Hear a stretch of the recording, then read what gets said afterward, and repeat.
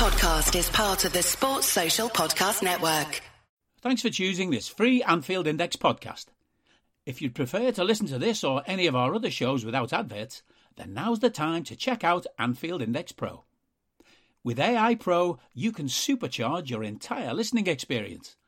You'll not only get all of our podcasts without the ads, but you'll have them far faster with our Quick Publish feature available exclusively for subscribers. AI Pro also puts you in the heart of our sound studio, with an option to listen to many of our shows live and interact with the podcasters in real time as the shows are recording. Upgrading couldn't be easier. AI Pro is available on all popular podcast platforms, and we have our own apps for Apple and Android. Just head on over to AnfieldIndexPro.com and get started today. Podcasting to you from a field here in beautiful rural Ireland, I'm Trev Denny, and this is Money Talks with Mo Chatra. And on a day when we had the following announcement from FSG, we could really do with a chat. And the statement went as follows. There have been a number of recent changes of ownership and rumours of changes of ownership at EPL clubs, and inevitably we are asked regularly about Fenway Sports Group's ownership in Liverpool. FSG has frequently received expressions of interest from third parties seeking to become shareholders in Liverpool. FSG has said before that under the right terms and conditions, we will consider new shareholders if it was in the best interests of Liverpool as a club. FSG remains fully committed to the success of Liverpool both on and off the pitch. Now, Mo, this is being taken in various ways by different types of fans. Some people are saying that doesn't say anything. Other people are saying that wouldn't be getting put out there if there wasn't an intention that's quite serious. So we have to treat it as if it's potentially quite serious. It's a strange thing to put out if it's not. It doesn't seem to make a whole lot of sense to put it out if it's not. So my opening question to you, Mo, like one of those American TV shows, what are we learning? What do you know? Well, I'll tell you what, Trev. I was in a meeting at work today for 4 hours straight, pretty much, and I wasn't looking at my phone. It finished at just before 4 p.m. today, UK time, and when I checked my phone, there were messages on there such as, "Where is Mo? What has happened to Mo?" I thought, what's going on here? Was there stories of my premature demise or something like that? Upon further reading, I actually learnt that no, indeed, the story had been broken by David Ornstein of The Athletic, that words to the effect of Liverpool FC might be for sale or are for sale. Now, this, as I say, happened just before 4 o'clock, before I learnt this. And as we record this, it's just gone 7 p.m. UK time. So this all happened in the last 3 hours for me. And so I've tried to piece together what's going on, what's out there publicly, but also what might be going on privately. And so I've had one or two conversations, and I hate to be that guy that says, I know something that I can't share. But, in this situation, I genuinely can't share one or two things. But what I can say is that there is 100% genuine interest from multiple parties. And also, it definitely appears that FSG now are open publicly to selling the club. And the reason I say open publicly is because one of the things I've talked about for quite some time is that privately, if the right offer were to come along, they had been open to selling the club for quite some time. So as I mentioned on Money Talks not long ago, we had Adam Crafton, wonderful journalist, also of The Athletic, who joined me on this podcast 4 years ago to talk about an investigation he conducted looking into a potential offer made to FSG. And one of the things that was very clear was that FSG even then were definitely open to sale. And it wasn't just he said, she said. It was none of that. It was Adam had actually seen first-hand evidence, documentation, emails, other correspondence, which made it very abundantly clear FSG were definitely open at that time for a full sale. So from the conversations that I've had, there have been things that have been going on in recent days. And then beyond that, there had been some discussions within FSG going back to a couple of months ago around what happened over the summer. And what happened over the summer specifically was the sale of Chelsea Football Club. That was sold as a distressed asset, if you want to call it that, whereby the owner was effectively forced into selling the club. And the expectation was, because of that forced sale and because of the speed in which the sale had to go through, the common belief was that Chelsea would sell for, maybe a billion and a half. It sold for 2.25 billion. There was huge interest in Chelsea. A number of very credible bidders came forward. And on top of that, there was also a very clear indication that a Premier League marquee football club was at the top of the shopping list for the very wealthiest individuals and groups in the globe. And when that sale then went through for the Bowley Consortium, there were still left several groups who were still nonetheless keen on buying a marquee asset in the Premier League, and looked at where else they could potentially shop around. And, one or two of those interested parties then turned their interest towards the northwest of England, and specifically to Liverpool Football Club. And one or two, in fact, had also looked into Manchester United, but the Glazers were not unanimous in wanting to sell that marquee asset of theirs. And so, but you've got to bear in mind, a lot of these people that are interested in buying are not exactly the type that are, through and through fans of these clubs. They look at buying a Premier League club a bit like buying a Picasso. And, whereas, 20, 30 years ago, it was all about owning the hottest commodity in the arts market. Now it's about much bigger stakes and owning a prestigious football club that's renowned the world over. And there's very, very few clubs of a greater and bigger, more illustrious profile than Liverpool. And so with that interest in Chelsea, the sales figure that was achieved, and also one or two other factors as well. I think FSG have done a bit of what we can call soft market testing, learned and realised that actually there's pretty healthy interest. And I think that the announcement that has come out today is not by some unintentional or intentional leak. It is definitely intentional, and it's for a very specific purpose. And in my view, that purpose is to start a bidding war. And the only way that is really achievable is by going public with this. Yeah, and who better to go via than Ornstein, who seems to be one of the most trusted, if not the most trusted. The fact that it's out there via him, I think, gives the lie to people who are inclined to say, but read the statement, like the statement I read at the top of the show. It doesn't say anything. It potentially someone could come in and buy a stake or a part of the club or an interest in the club and so on and so forth. But we have quite a lot of reasons to think that it may be more serious than that. You've hinted at a few of them, and I want to talk to you in a few minutes about what you think, if FSG are looking to sell, they might be looking for in prospective buyers, if we're to take their word in what they said in their statement. And then later we might look at who those buyers might be. But just to drill down into this reason of why it might be coming out now, the timing of it is very interesting, with the break coming up, the World Cup coming up, the situation at the club at the moment. We've all been sort of scratching our heads around the lack of midfield recruits and stuff like that in the summer. So my question to you now is, why now? why is this the time? You mentioned the context of Chelsea and the little bit of almost like whether deliberate or just voyeuristic market testing going on there. But I was listening to young Hendrik earlier on. He seems to think the FSG may have other motivations as to why now they're potentially open to selling. Do you have any ideas around that?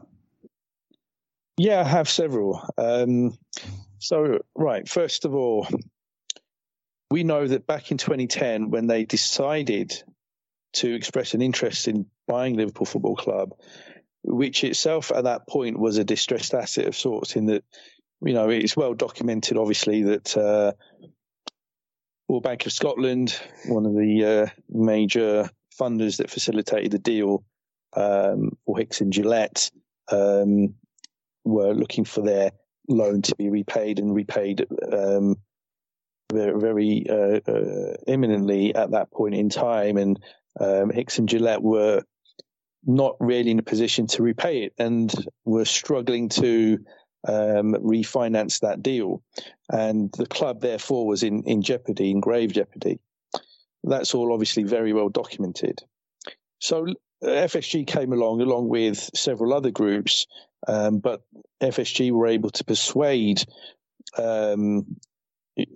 Broughton and the other individuals that were charged with completing the sale, that they were the right fit for Liverpool Football Club. But it was always evident that it was bought as an investment. They bought it to sell it on. Now, if you look at the principal two individuals involved in FSG, they are, Tom Werner and John W. Henry. And both individuals are now in their 70s. And bear in mind, they bought the club for £300 million. The club is now worth probably 10 times that. So if they were to sell at this point in time, they would make an enormous return on their investment. And you could argue, well, why not hold on for another 5-10 years? Surely the value of the club will increase. It could, but it may not. At this point in time, it certainly seems like, there are various factors that mean that the value of the club might be at its optimum. We know the background of John W. Henry in terms of hedge fund, and he built a career based on deciding whether to sell or buy. And he's a very, very smart cookie, very clearly. And I think that he and his other fellow investors within FSG have looked at all of the different factors and felt that overall, right, this may be the time to sell. Now, one of the things I've learned linked to that is that what FSG are looking at as a big investment much closer to their home in Boston is the redevelopment of the area around Fenway Park. So Fenway Park obviously is the home of the Boston Red Sox, and they have developed with one or two partners very, very grand plans for the redevelopment of a very large area around Fenway Park for retail, for leisure, for office space and whatnot. And all of this investment to deliver these redevelopment plans will run into potentially several £billion. So where are they going to get this money from? The understanding I have is that they have been struggling to source these funds, but they are very keen to deliver this redevelopment project for the area around Fenway Park. And so what better way to raise the money for this than to sell one of their key assets, though an asset that, let's be frank, they do simply not have the emotional attachment to compared to the Boston Red Sox. And obviously we know that they are Boston based.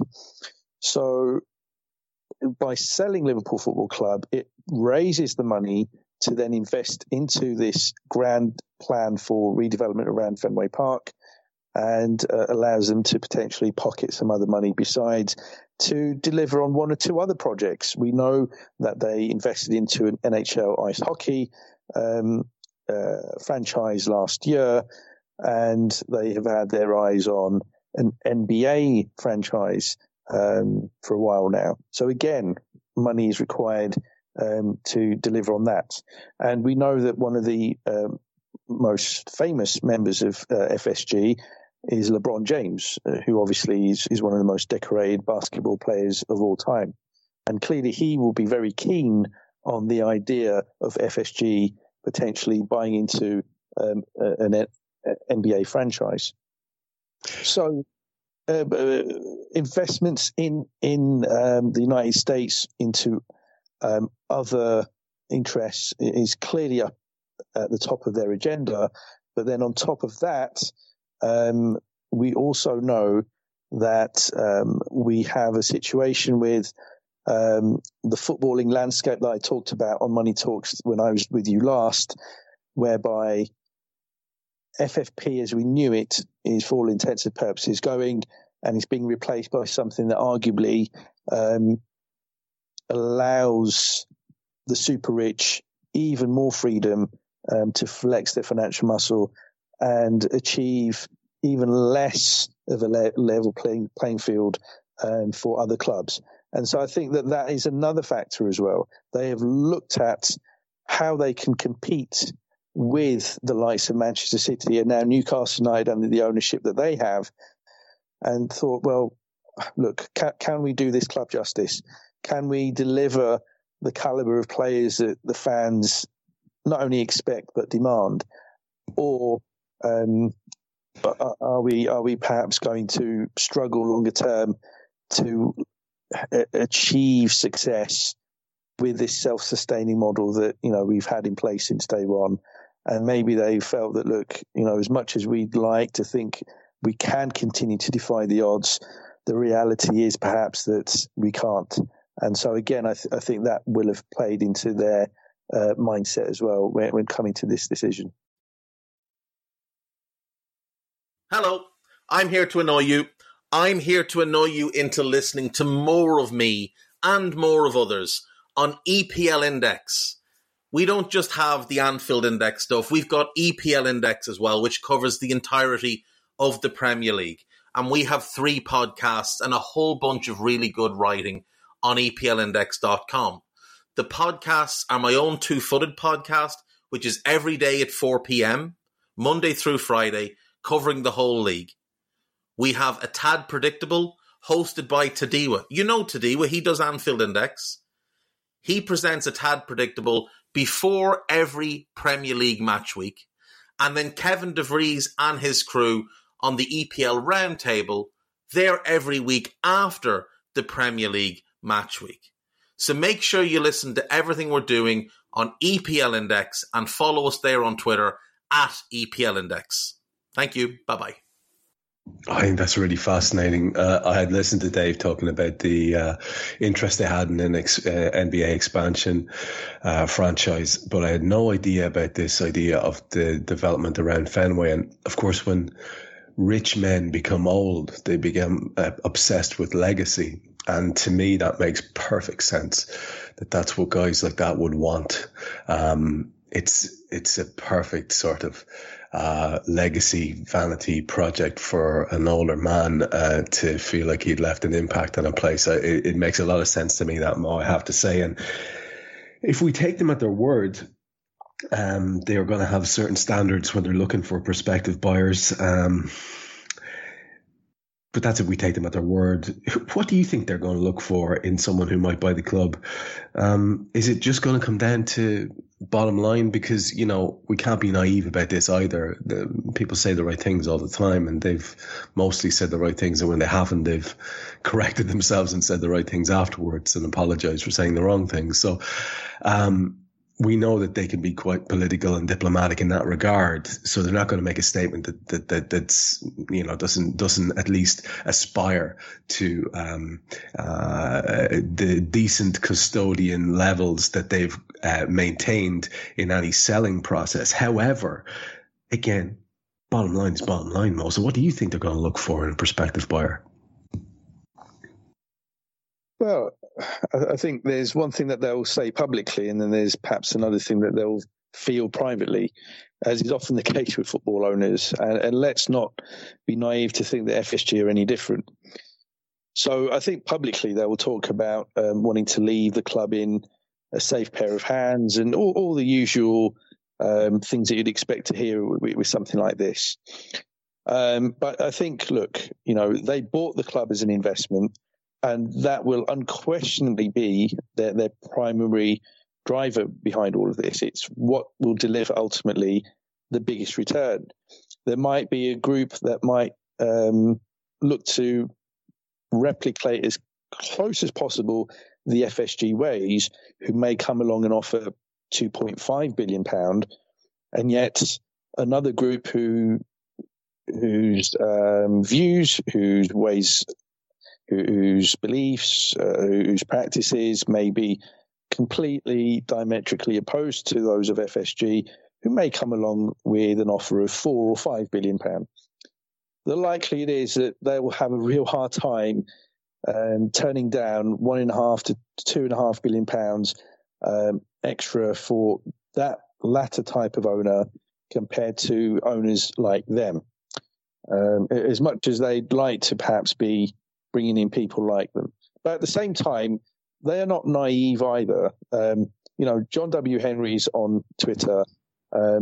His wife is on Twitter, Linda Pizzuti. And look, they receive messages on a daily basis from the most rabid FSG outers in the globe. And sometimes I get copied in on some of this stuff. For some bizarre reason, and it's funny on the one hand. It's almost as if copy me in will somehow make any jot of difference to telling John W. Henry and Linda where to go. But I can tell you that some of the abuse that they receive is really quite vile and very, very personal. They read some of these messages. They do see them, and they know that, especially after the transfer window just gone, there were a huge number of Liverpool fans that were very disappointed in the ownership for a lack of investment. And I'll have to hold my hands up that I'm one of the people that is out there saying that these owners haven't invested as much as other owners of other rival football clubs, and have also been saying that they could perhaps have invested more. So perhaps I fed into some of that. But at the same time, fans of football clubs want the best for their club. That goes without saying.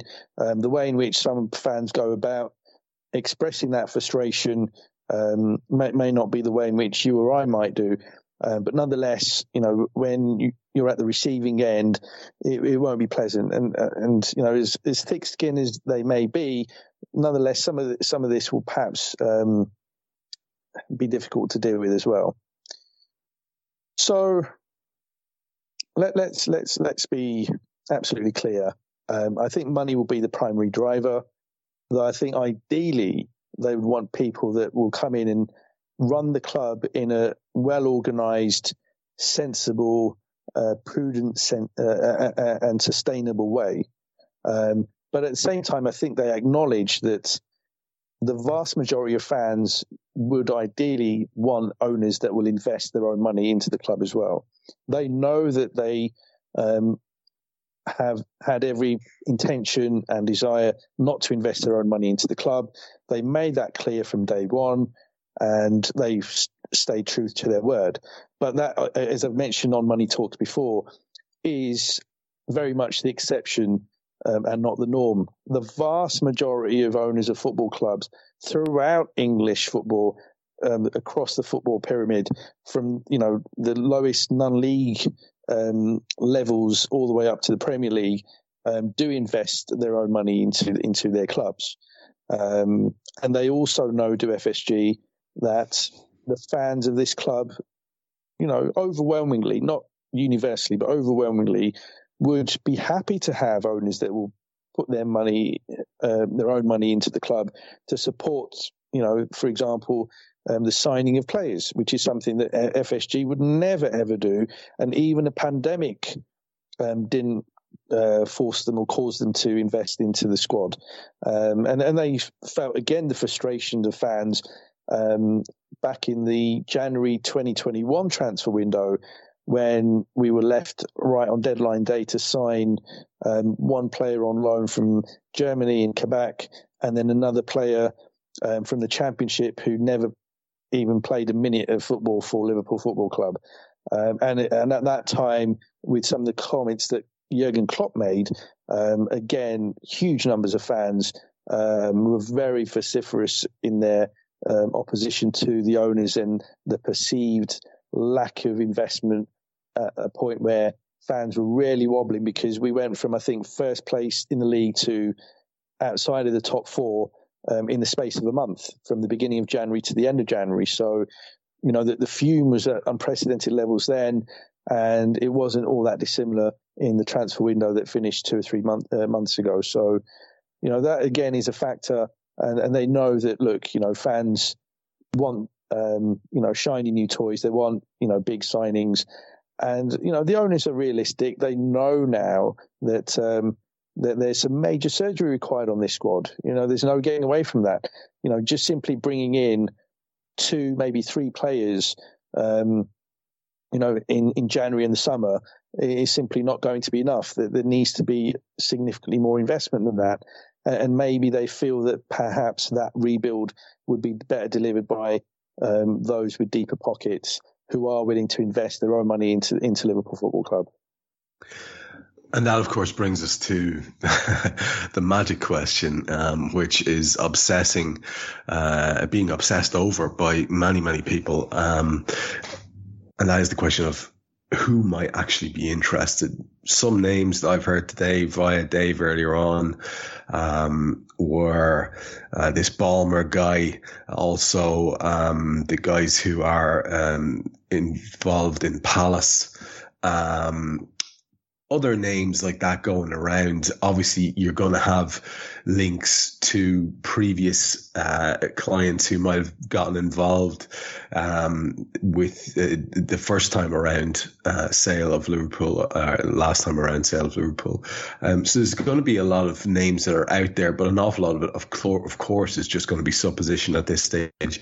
You have sort of given us the feeling that perhaps you might have some knowledge of something that's at least less tenuous than an awful lot of the talk that's going on, but without wanting to put you on the spot, and I know you can't, who is a general who would be your general list of people who might be interested in what will be a very, very expensive asset in Liverpool Football Club?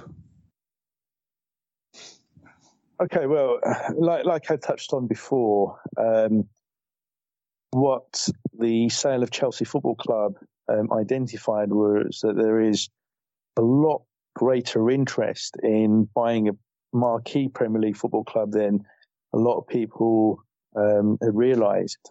And, when the discussion around FSG would come up, normally towards the end of transfer windows over the last several years, where, you'd get lots of fume building up and fans saying, look, these owners are not investing, they're not signing new players, even if unbeknownst to them it might have been, perfectly valid other factors, such as the manager not wanting to sign players rather than the owners not willing to invest.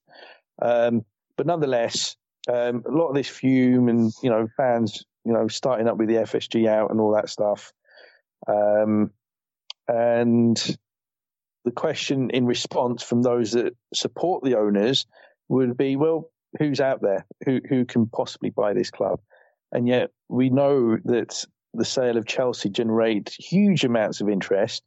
A couple of hundred different parties came forward, and obviously not all of them were credible, but a surprising number were credible, and it was shortlisted down to, I think, 5 interested parties, all of whom had money available and had to demonstrate that they had the money available to buy the club. And then even after the sale, there was a kind of a late bid that came in right at the 11th hour, from the Ineos owner, Jim Ratcliffe, Sir Jim Ratcliffe. And, he is a name that I had mentioned on Twitter a few weeks ago. And the reason I mentioned his name is because he had hinted at wanting to potentially sign a marquee Premier League football club. And it is well known that he is a Manchester United fan, ostensibly, yet he had made an offer for Chelsea. So I'm not sure how strong his allegiances to United are if he was willing to try and take over one of their rivals in Chelsea. And his comments from a few weeks ago suggested that, okay, he's interested in potentially one of the other marquee clubs. And the fact is there are only realistically two marquee clubs for sale in the Premier League, Liverpool and Tottenham Hotspur. Because we know that the Glazers clearly didn't want to sell, and he talked about that. And then obviously Abu Dhabi are not keen at this stage to sell Manchester City, whilst that serves certain sport washing purposes. And the Kroenke family are very happy owning Arsenal, and indeed they bought out the only remaining shareholder in Usmanov about 3 years ago, I think it was. So they have no intentions of moving on from that club anytime soon. So that, by deduction, left only two potential clubs in Liverpool and Tottenham Hotspur. And I would argue that Tottenham Hotspur are definitely overvalued, because I've heard about some of the figures that they've been potentially touting. And, Liverpool Football Club can be bought for a similar amount of money, but Liverpool doesn't have a near £1 billion debt outstanding relating to the stadium. And on top of that, it generates significantly more revenue. So Liverpool would definitely be the more value for money investment compared to Tottenham. And besides which, Liverpool clearly has much greater history, prestige than Tottenham Hotspur do, who haven't won anything of note, for decades. So, yes, Ratcliffe and his crew are definitely interested. And invariably there is going to be interest from the Middle East. And then the other potential source of interest, I think, might be one of the very wealthy groups in China, and possibly even the Chinese government itself. There have been times when they've taken a strong interest in football and the Premier League. They've, fluttered their eyelids at it at 1 or 2 points in the past. The Chinese Super League was a huge vanity project, which has not died a death, but clearly has been scaled back quite significantly. But China is another country which has problems with its image on the worldwide stage, and what better way to try and heal some of that and improve its PR than to own one of the most beloved football clubs in the world. And we also know that the colour red is quite a big thing in China, and to own a club that is famous for red would be quite good in terms of that synergy. So yes, I mean there are multiple very wealthy individuals or groups that are genuinely interested, and for some fans, some may be less appealing than others. Yeah, I don't think we're going to get away from that over the course of the rest of the chat, because it will all come down to the decision made by the sellers, I guess. Now, of course, one of the legacies that FSG will leave will be the changes to Anfield. And what would be your feeling around what any sale might potentially mean for Anfield redevelopment? We know there are grand plans ongoing. There could be very serious implications for those in a good or perhaps in a negative way. What's your feel on it? Yeah, so we are coming towards the closing stretch of the redevelopment of the Anfield Road end. We know that over the forthcoming World Cup break, the roof to the existing stand will be removed, and the roof for the expanded larger stand will be fully in place. And so we will start to get definitely a much better feel for the scale of that stand, and it will be very impressive. And that part of the expansion will be complete next summer. So we were talking another 6 months, 7 months before that will be completed. Certainly from the outward part, which is where all the seating is, maybe there'll be certain elements within the stand which may still be completed into the following season, 23-24. But what about the other two stands? There's always talk amongst fans about, wouldn't it be great to have a bigger cop, or maybe do something about the Anfield Road and about the Sekeni Dalglish stand. And the reality is that to expand both of those stands would be highly complex, not impossible, highly complex, would take quite some time, and would potentially take years to deliver for different reasons. And do FSG have the appetite to potentially go through a prolonged battle with residents in the roads backing onto the Sekeni Dalglish stand, effectively buy them out of their properties and force those sales? I would argue not. Whereas with the COP, the only really viable way to expand that stand is to either build over the Wartenbeck Road that runs behind it, which would be very complicated, if not impossible, other than to reroute it. And that in itself comes with all sorts of issues as well, because of the fact it is designated as a B road, and then there are certain restrictions about what you can and can't do with a B road. So the point being, to carry out further expansion would be very, very difficult. And let's not forget the fact that Anfield here, the stadium, is situated in a heavily residential area. It's not like Old Trafford, which is on the outskirts of the city, surrounded by kind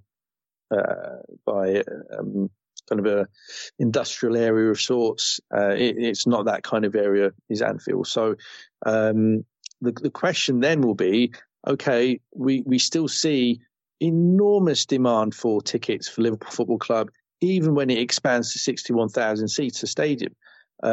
So would the new owners then be tempted to go for something very, very by way of a kind of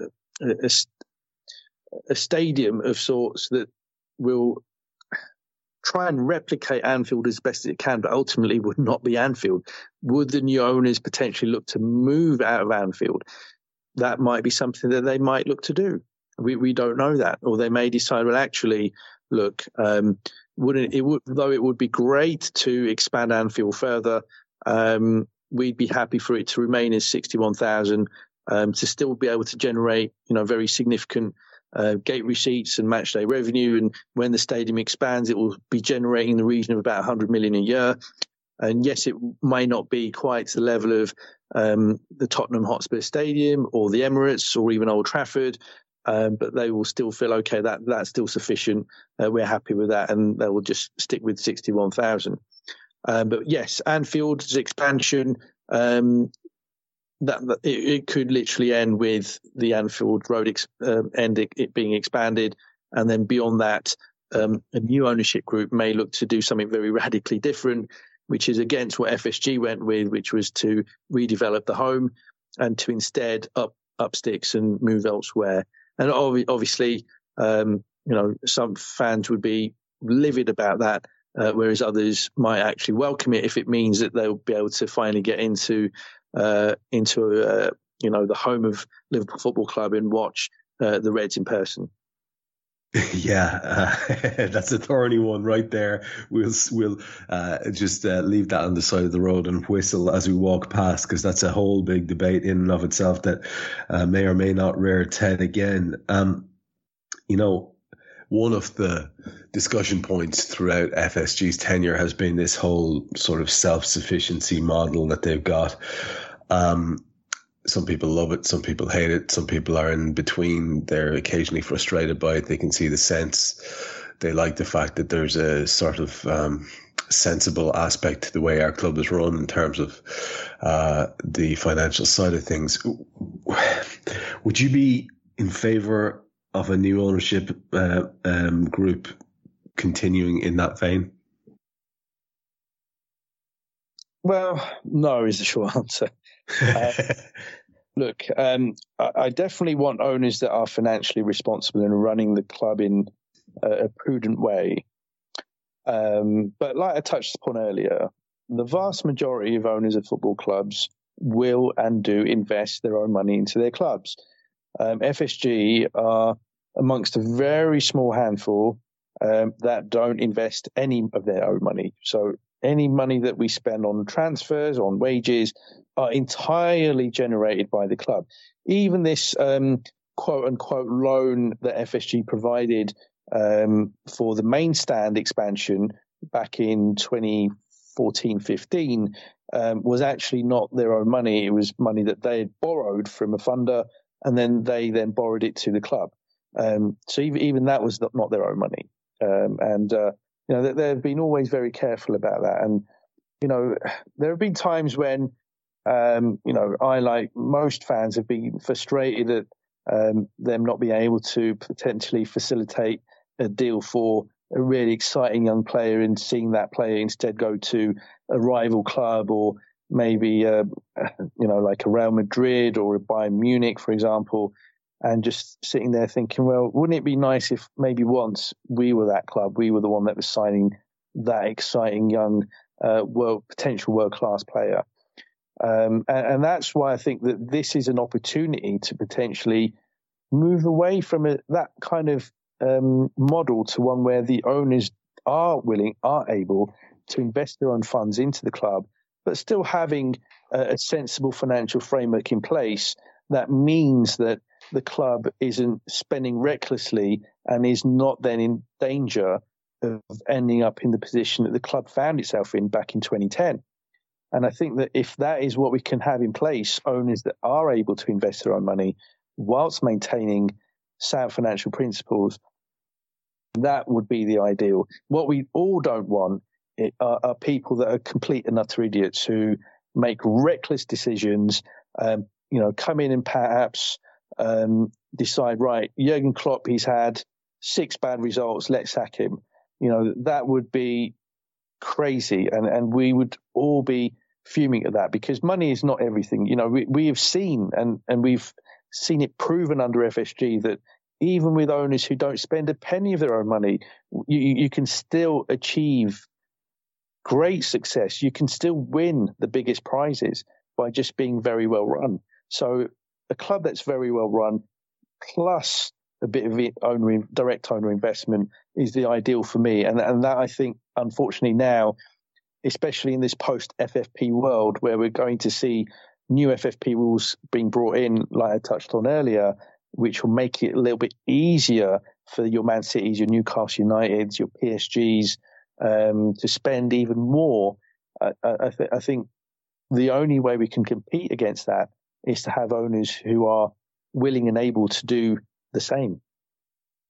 Yeah, I know that was something that Dave wanted me to ask you about, and you pretty much touched off all of it there. I mean, he was suggesting potentially like the potential for being that sort of almost something similar to what FSG were, with the maybe big splurge every couple of years. And I think it's a variation on the theme of what you were discussing there. But I mean, it is exciting to think about a model that isn't just quite as frugal, because it might mean that one of the things that has been tormenting most Reds, as we look at some of the best players that we've ever seen, perhaps we have a feeling that there's a little bit of waste going on in terms of maximising their best years, the manager that we have. And I understand those frustrations probably more than anybody. With new ownership, what might that mean for recruitment, do you think? Is there a way to move forward that's sensible but also ambitious and, exciting in the way that people who want shiny new things could get behind? So Jurgen Klopp, when he came in, talked a lot about doubters to believers. But, the fan base as it is now, even amongst those that are the most ardent advocates of FSG, when it comes to the subject of recruitment, are very much doubters. You could probably pitch the number at about 80 to 90% in terms of those fans that always think that whenever we're linked to a top player, like let's take Jude Bellingham as an example, the amount of pessimists out there on social media and elsewhere who, when that whole subject comes up, think, no, we'll never sign him. We never sign players like that. We're never going to spend, £100 million plus on a player. Whereas for other clubs,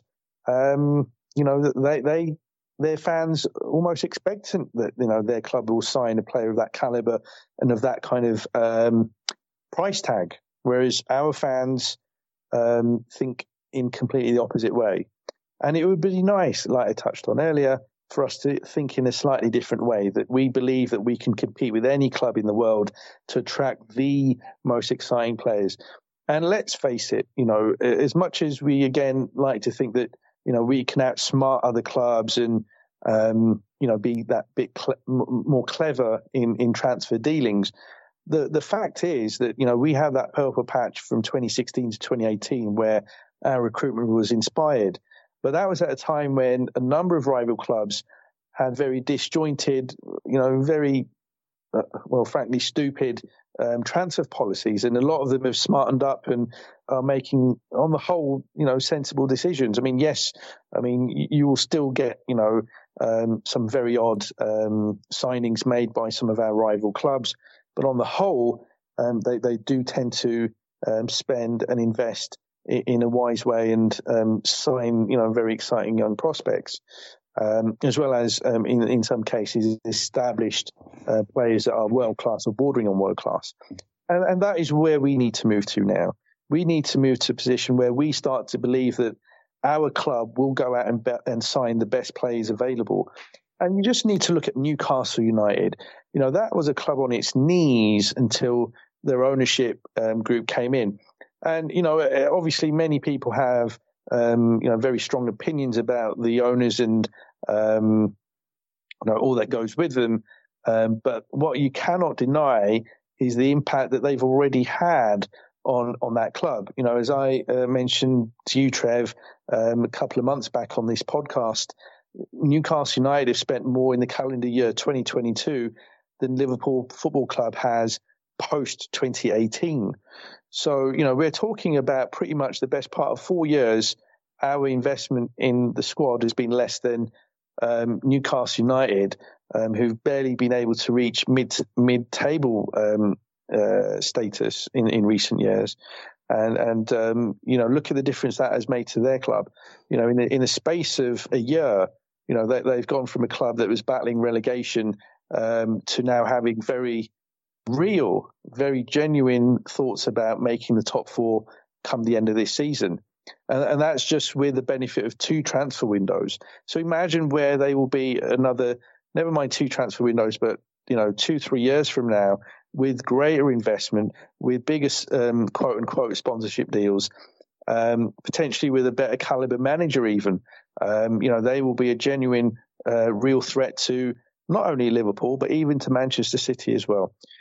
So that is a kind of challenge that fans of Liverpool Football Club are having to answer now, is that what is more important to us as fans? Is it success on the pitch, or is it the makeup of the ownership? And the answer simply is that whilst success ultimately is the overriding factor for many fans, for an increasing amount of fans, the ownership it matters more than nearly everything. To the point that I've even read comments amongst some fans who said, I'd rather never win anything again, but have owners that are FSG or owners like FSG than to have people who are very different, who may run the club for ulterior motives.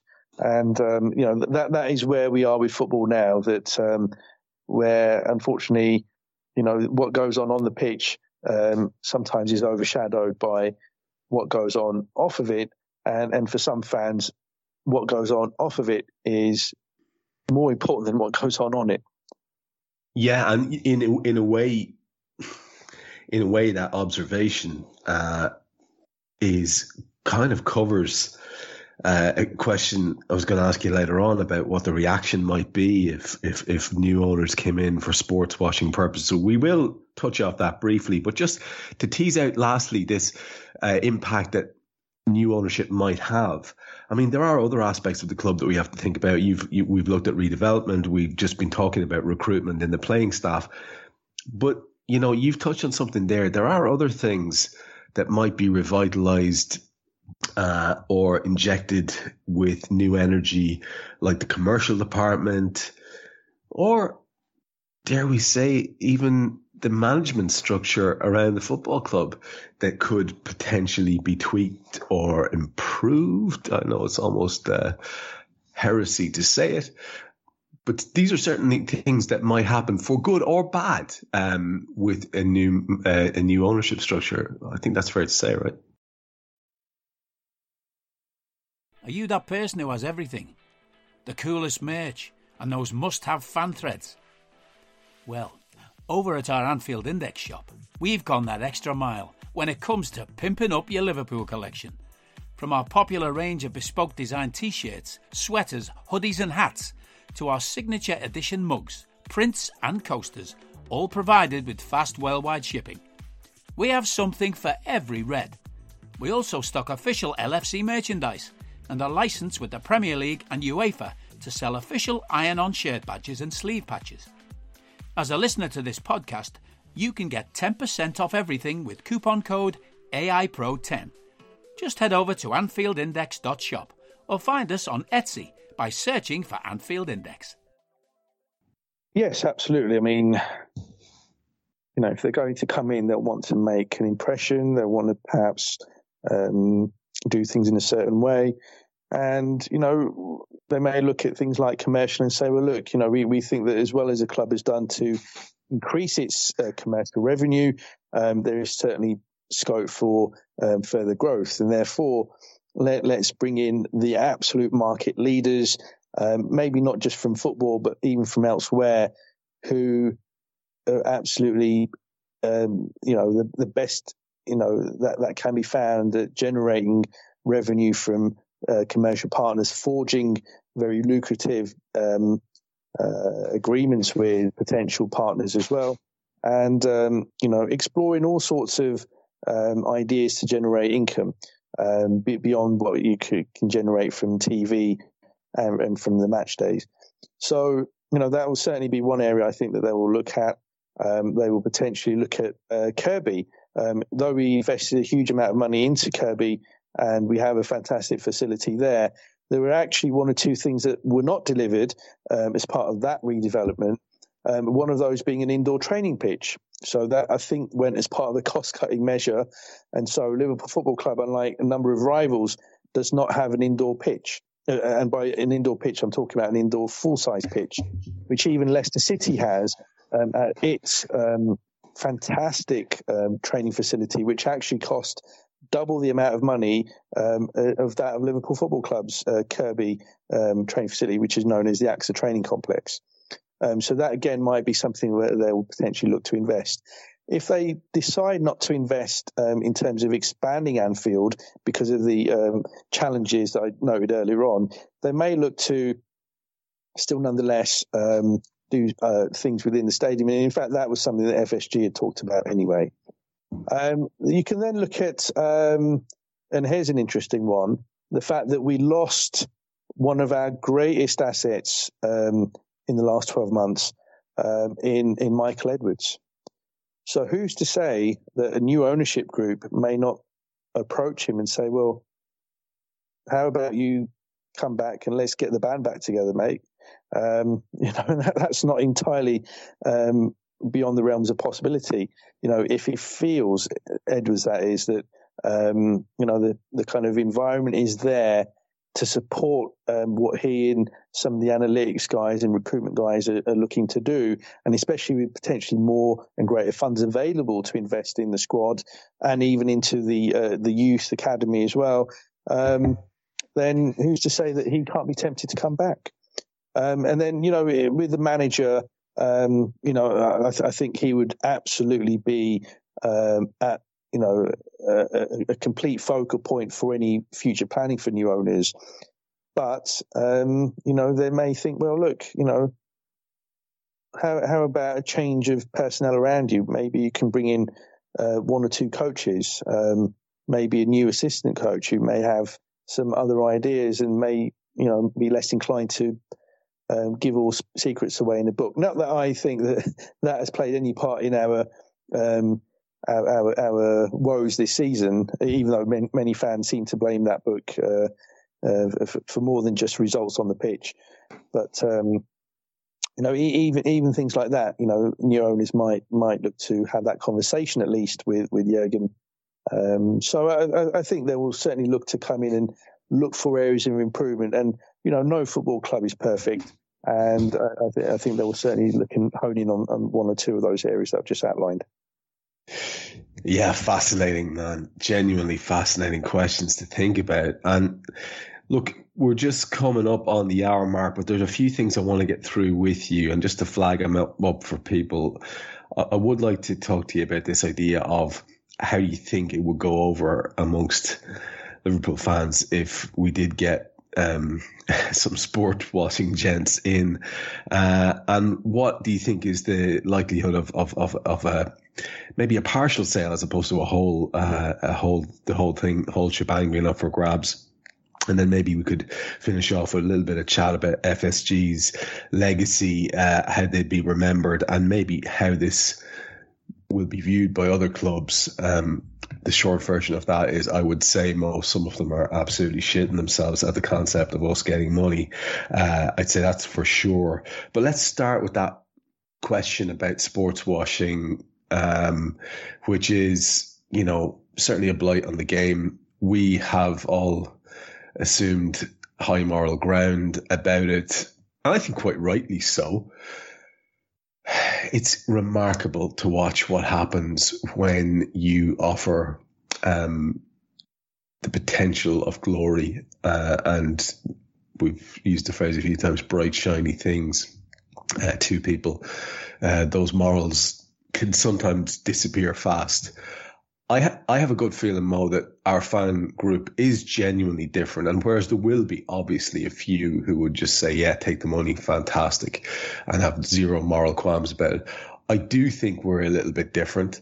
And I think it would be an absolute disaster because of that. I think it would cause all sorts of problems in our fan base that I genuinely don't think other clubs would have to deal with. Obviously, there would be moral objections amongst some Newcastle fans, but they seem to have really, certainly what you see on the TV, really embraced it. I don't think that would be the case with our supporter group. Maybe you have a different view. What do you think would be the reaction if we were to get a crew coming in, the likes of the ownership of Newcastle or Manchester City? Well, it is stating the bleeding obvious, but it would clearly be very, very controversial, and for a host of reasons. And, these are the reasons that we've talked about on this podcast before. What I will say, though, is that, it's not as if we can sit there as fans of Liverpool Football Club and say that our owners have got a fantastic, squeaky clean record. And I'm certainly not going to suggest that some of the actions or views of FSG are comparable to those of owners of other rival clubs. Though I will point out that the point at which Liverpool Football Club were bought by what were then known as New England Sport Ventures, NESV, their third largest stakeholder happened to be the New York Post.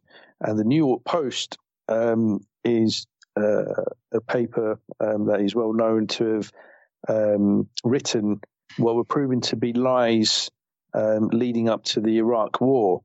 And that was a war that resulted in the loss of tens of thousands of innocent lives in Iraq. And that was, to an extent, resulting from media coverage in the United States, and the New York Post was one of the primary culprits for this, as well as certain papers in Europe and especially in the UK. And so the point being that at the point at which Liverpool Football Club were taken over, there was blood on the hands of the third largest stakeholder within that ownership group. So when you think about that, when you think about the fact that Standard Chartered as the primary sponsor have again been proven to have handled funds on behalf of terrorist groups, which is something that Manchester City fans love to throw at the direction of Liverpool fans, then I think we've got to perhaps be able to put certain things into context in terms of, well, you know, whilst we like to throw stones, we're not exactly throwing those stones from a position of complete purity. So the likelihood is, based on what I talked about earlier in terms of potential interest, that there may be groups who possibly could come in that may cause controversy in terms of their record or their views on certain issues and certain matters. And so then it will come down to what fans' views are about these matters and how important it is to them. And let's face it, and you're completely right, there'll be a certain section of the fan base that if an ownership group comes in and their intentions are viewed as for sports washing purposes primarily, then that section of the fan base will make noise about it, but not only on one-off occasions, they will continue to make noise about it and will continue until potentially those owners move on, even if that's 10 years, 20 years, 25 years. Whereas for other fans, success on the pitch is all that matters. And even if it means owners coming in whose views, whose record on certain things are at odds with their own belief, they will reluctantly look beyond those factors, beyond those issues, and they will just say, look, I love my club and I just want it to be successful. And that is the dilemma that many Newcastle United fans have had to deal with, not only since last year when that club was taken over, but even in the couple of years leading up to that when they were linked to a potential takeover from the Middle East. And so, you know, this is something that, you know, each fan will have to individually weigh up in terms of what is more important for them. But very clearly, and you're completely right, there will be quite a noisy, vociferous, and very well mobilised group of Liverpool fans that will make it known that they are very opposed to certain aspects of the ownership group if they do come in with the view that they are looking to use Liverpool Football Club for sports washing purposes. I think that's fair. It will be, as you said, at the top of it, outrageously controversial and problematic if that were to occur. The next two I'm going to wind into one, because the first thing I wanted to ask you is, what do you think is the most likely, a full and outright sale or some sort of partial sale? And then, you know, I was going to follow that up by asking you, if FSG do sell up, and this would be obviously in their entirety, and move on, how will they be remembered by the majority of people, do you think? So I think we can kind of run those two things together before we finish with a little chat about how other clubs might be perceiving all of this brouhaha and potential for something major to happen to Liverpool Football Club. So first of all then, the likelihood of a partial sale, where do you think that stands as opposed to the whole of the club being moved on? And then if FSG do indeed move on and sell up the entirety of their interest in the club, what do you think is the legacy? How will they be remembered by the vast majority of us when we look back on this period? Okay, so firstly, what's more likely, a full sale or a partial sale? I think at this stage, a full sale is much more likely. We already know that they had made a partial sale, not of Liverpool Football Club, but of them as an entity in itself. They sold, I think it was a 10% stake to Redbird Capital, and that brought in about £500 million. And I'm 99.9% certain that not a penny of that was spent on Liverpool Football Club, even though Liverpool Football Club was one of the key factors behind them being able to generate that much money from a sale of a 10% stake.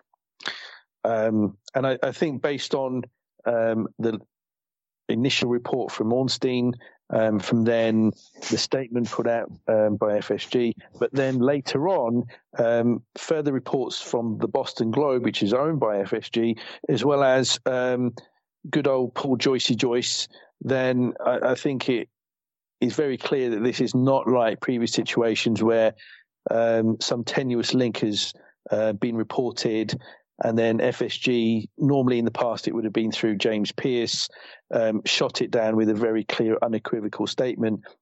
The noises today are very, very different. And yes, they haven't come out and outright said, yes, the club is for sale. And just again, to be clear and to spell it out for some people who maybe are a bit naive to this, it would be extremely foolish to come out and say, yes, we are selling the club, because that will only weaken their position. And so it makes more sense for them to say, look, we are exploring whether it is in our interest to potentially sell the club outright, which is what they have said later in the day.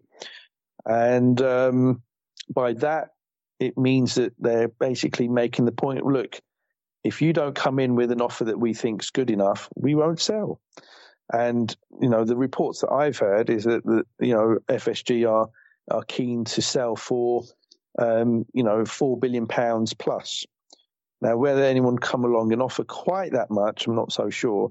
But if somebody comes along and offers slightly less than that, say 3.5, I think they'll be very, very tempted. At that point, it's closing in on a 12-fold return on investment on their initial 300 million from 2010. And I think they'll weigh up, a variety of factors and think, if that's about the high water mark for potential sale, then, we'll happily cash in. And as I touched on earlier, they've got a couple of very significant areas that they'd like to invest into, one being prime real estate, and then the second being an NBA franchise. And so, they need some money and they need a lot of it, and they can't really afford to hang around for a couple of years because certainly one of those two could fall by the wayside very quickly. And then the second one in the real estate redevelopment of the area around Fenway Park, again, timing is of the essence. So, there are clear and obvious needs to generate, very significant money very quickly. And at the same time, though, that they will certainly not want to give the impression that they're desperate to sell, because, again, that weakens their position and potentially reduce the valuation of the club. So, they're playing it very smart, and you'd expect nothing less from them. But an outright sale certainly looks by far the more likely outcome. Now, in terms of what that means, that they have owned Liverpool Football Club for over 12 years. And, I and many fans have had, frustrations to a greater or lesser extent about perhaps their ambition, their investment, and maybe one or two other things as well. But I think on the whole, I have to say that they have been very good owners of Liverpool Football Club. If you compare the position they found Liverpool Football Club in to where it is now, and I'm not talking about results on the pitch. I'm talking about the club's standing, the club's finances, the infrastructure, all of these things. You can only admire the work that they've done. Could they have, delivered certain things a bit quicker? Could they have been a bit bolder with decision making when it came to potentially recruitment and one or two other things? Absolutely, they could. But on the whole, that they've led this club very admirably, taken it to another level. And yes, a lot of that success has been due more to the likes of Klopp and Edwards. But it was the appointments of those individuals, and the Edwards one in particular was an inspired one, which FSG went out and made, and we can't take that away from them. So though there have been certain failings, in my view, they've been outweighed by the successes. And overall, especially when you compare them to some other owners, you can only applaud them for what they've done.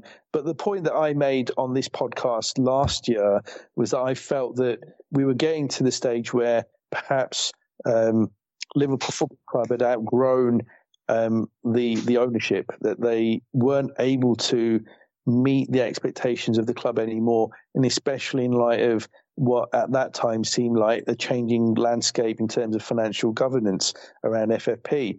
And I thought that all of those changes were only going to make it more difficult to deliver and sustain success under FSG, and perhaps we would be better off under a slightly different model. And so that's why one of the things I suggested on the last Money Talks was, not that I would like FSG to go necessarily, but that I would like to see them adapt and change.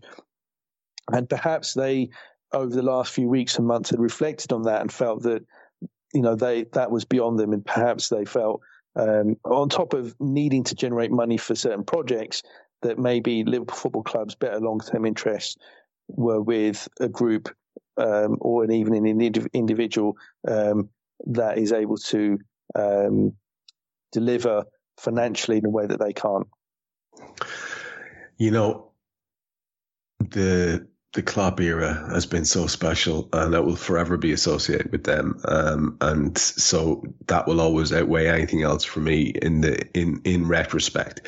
Should we be having a retrospective look at them as owners in the near future? And let's just finish with a kind of a little bit of speculation on your part about what you think this is going to mean in terms of how rival clubs will view this news. Like I said, my gut feeling, Mo, will be that it's really given some of them a sinking feeling, because when you consider how good we've been with the model FSG have operated, how good Klopp has been, how successful it's been, all these Champions League finals and all that, obviously sideways note there, a little bit of frustration there. If we had different things, we could possibly have won them. However, it's got to be a worrying concept for the likes of City, for the likes of all the other people who consider themselves to be Liverpool's rivals, to consider a Liverpool that might be a little bit more flush financially. 100%. Today's news would have just left a sinking feeling for fans of rival clubs, but also for the owners and those that operate them as well. One of the things, again, that I've touched upon on Money Talks in the past is that, across Europe, amongst the leading clubs, there hadn't been this real fear of Liverpool Football Club. Yes, there clearly had been on the pitch amongst managers and players, but longer term, there hadn't been that fear. And that was because of the view that, look, Liverpool Football Club has done exceptionally well. It's been a perfect storm where they've recruited fantastically well. They've brought in this world-class manager, but ultimately they have owners that don't invest into the club, and that is the long and short of it. And the club is reliant on generating its own funds to pay wages and to invest in the transfer market. And ultimately, longer term, the view of rival clubs was that would not be sustainable, that Liverpool Football Club wouldn't be able to keep on achieving world-class recruitment, which was pretty much close to 100% in terms of success, that, it would, revert back to the norm at some point, and, they'd have their successes and failures in the recruitment side of things like all other clubs tend to do. And the fact that, they know that Anfield is unlike very, very few grounds in world football and is expanding. It still has Jurgen Klopp until 2026. And if there is the potential for new owners to come in and invest in bringing in, the leading young players in world football, that can only put dread into rival clubs, not only amongst the fan bases, but amongst the owners, amongst the managers, and amongst other staff that are involved in thinking, well, when all of this comes together for Liverpool and financially they can compete with any of us, what is to stop them? What can possibly stop them from becoming an absolute juggernaut? And, this is ultimately one of the things that is a frustration for, Pep and the City owners, because they know that as much money as they've thrown at that club over the last 10, 12, 14 years, they will never have Anfield. They will never have that kind of special atmosphere that only that stadium and its fans can generate. And, they know that they've achieved what they have in a bit of a more artificial way. Liverpool Football Club's success, its heritage, its legacy is entirely organic. And that is something that money can't buy. And the fact that money can come in from potentially new owners to augment and supplement that organic infrastructure, that culture, that just is something that is wonderful potentially for us as fans, but completely the opposite for rival clubs. I've gone giddy, Mo. I've gone giddy. We've spent 80 minutes and we've trolled through a hell of a lot of stuff there. A lot of insight from yourself, lots for people to chew over and debate amongst themselves. Is there any last words you'd like to have before we just wrap this up? Well, I mean, obviously, it's a very, very big story for Liverpool Football Club and the future of the club. And clearly, if there are going to be any further developments, as I expect there will be, that could happen, either very quickly. Obviously, there's still the potential that nothing ultimately materialises and FSG continue to be the owners. But whatever the developments are, you can be sure that, we will be back here on Anfield Index to provide our own analysis and commentary on those developments as and when they transpire. 100%. I have a good feeling something is going to happen, I have to say, and I look forward to talking to you more about it if and when this story develops. But for this one, Mo, and for all the various information that's been dropped on folks this evening, thanks very much. We hope you enjoyed listening to this Anfield Index show. Please be sure to subscribe to our channel so future podcasts find their way to your device automatically. There's nothing quite like fan engagement, and we'd love to know what you think of anything discussed on this show. The best way to get in touch is over on our free Discord community, where both podcasters and listeners debate the hottest LFC topics 24/7. Sign up free now at AnfieldIndex.com/Discord. You won't regret it. You can also follow us on Twitter at Anfield Index and find us on Facebook by searching for Anfield Index. Oh, and before you go, we'd love it if you could leave us a 5-star review on your favourite podcast app. It only takes a couple of seconds, and it means the world to the people who create these free shows. Sports Social Podcast Network.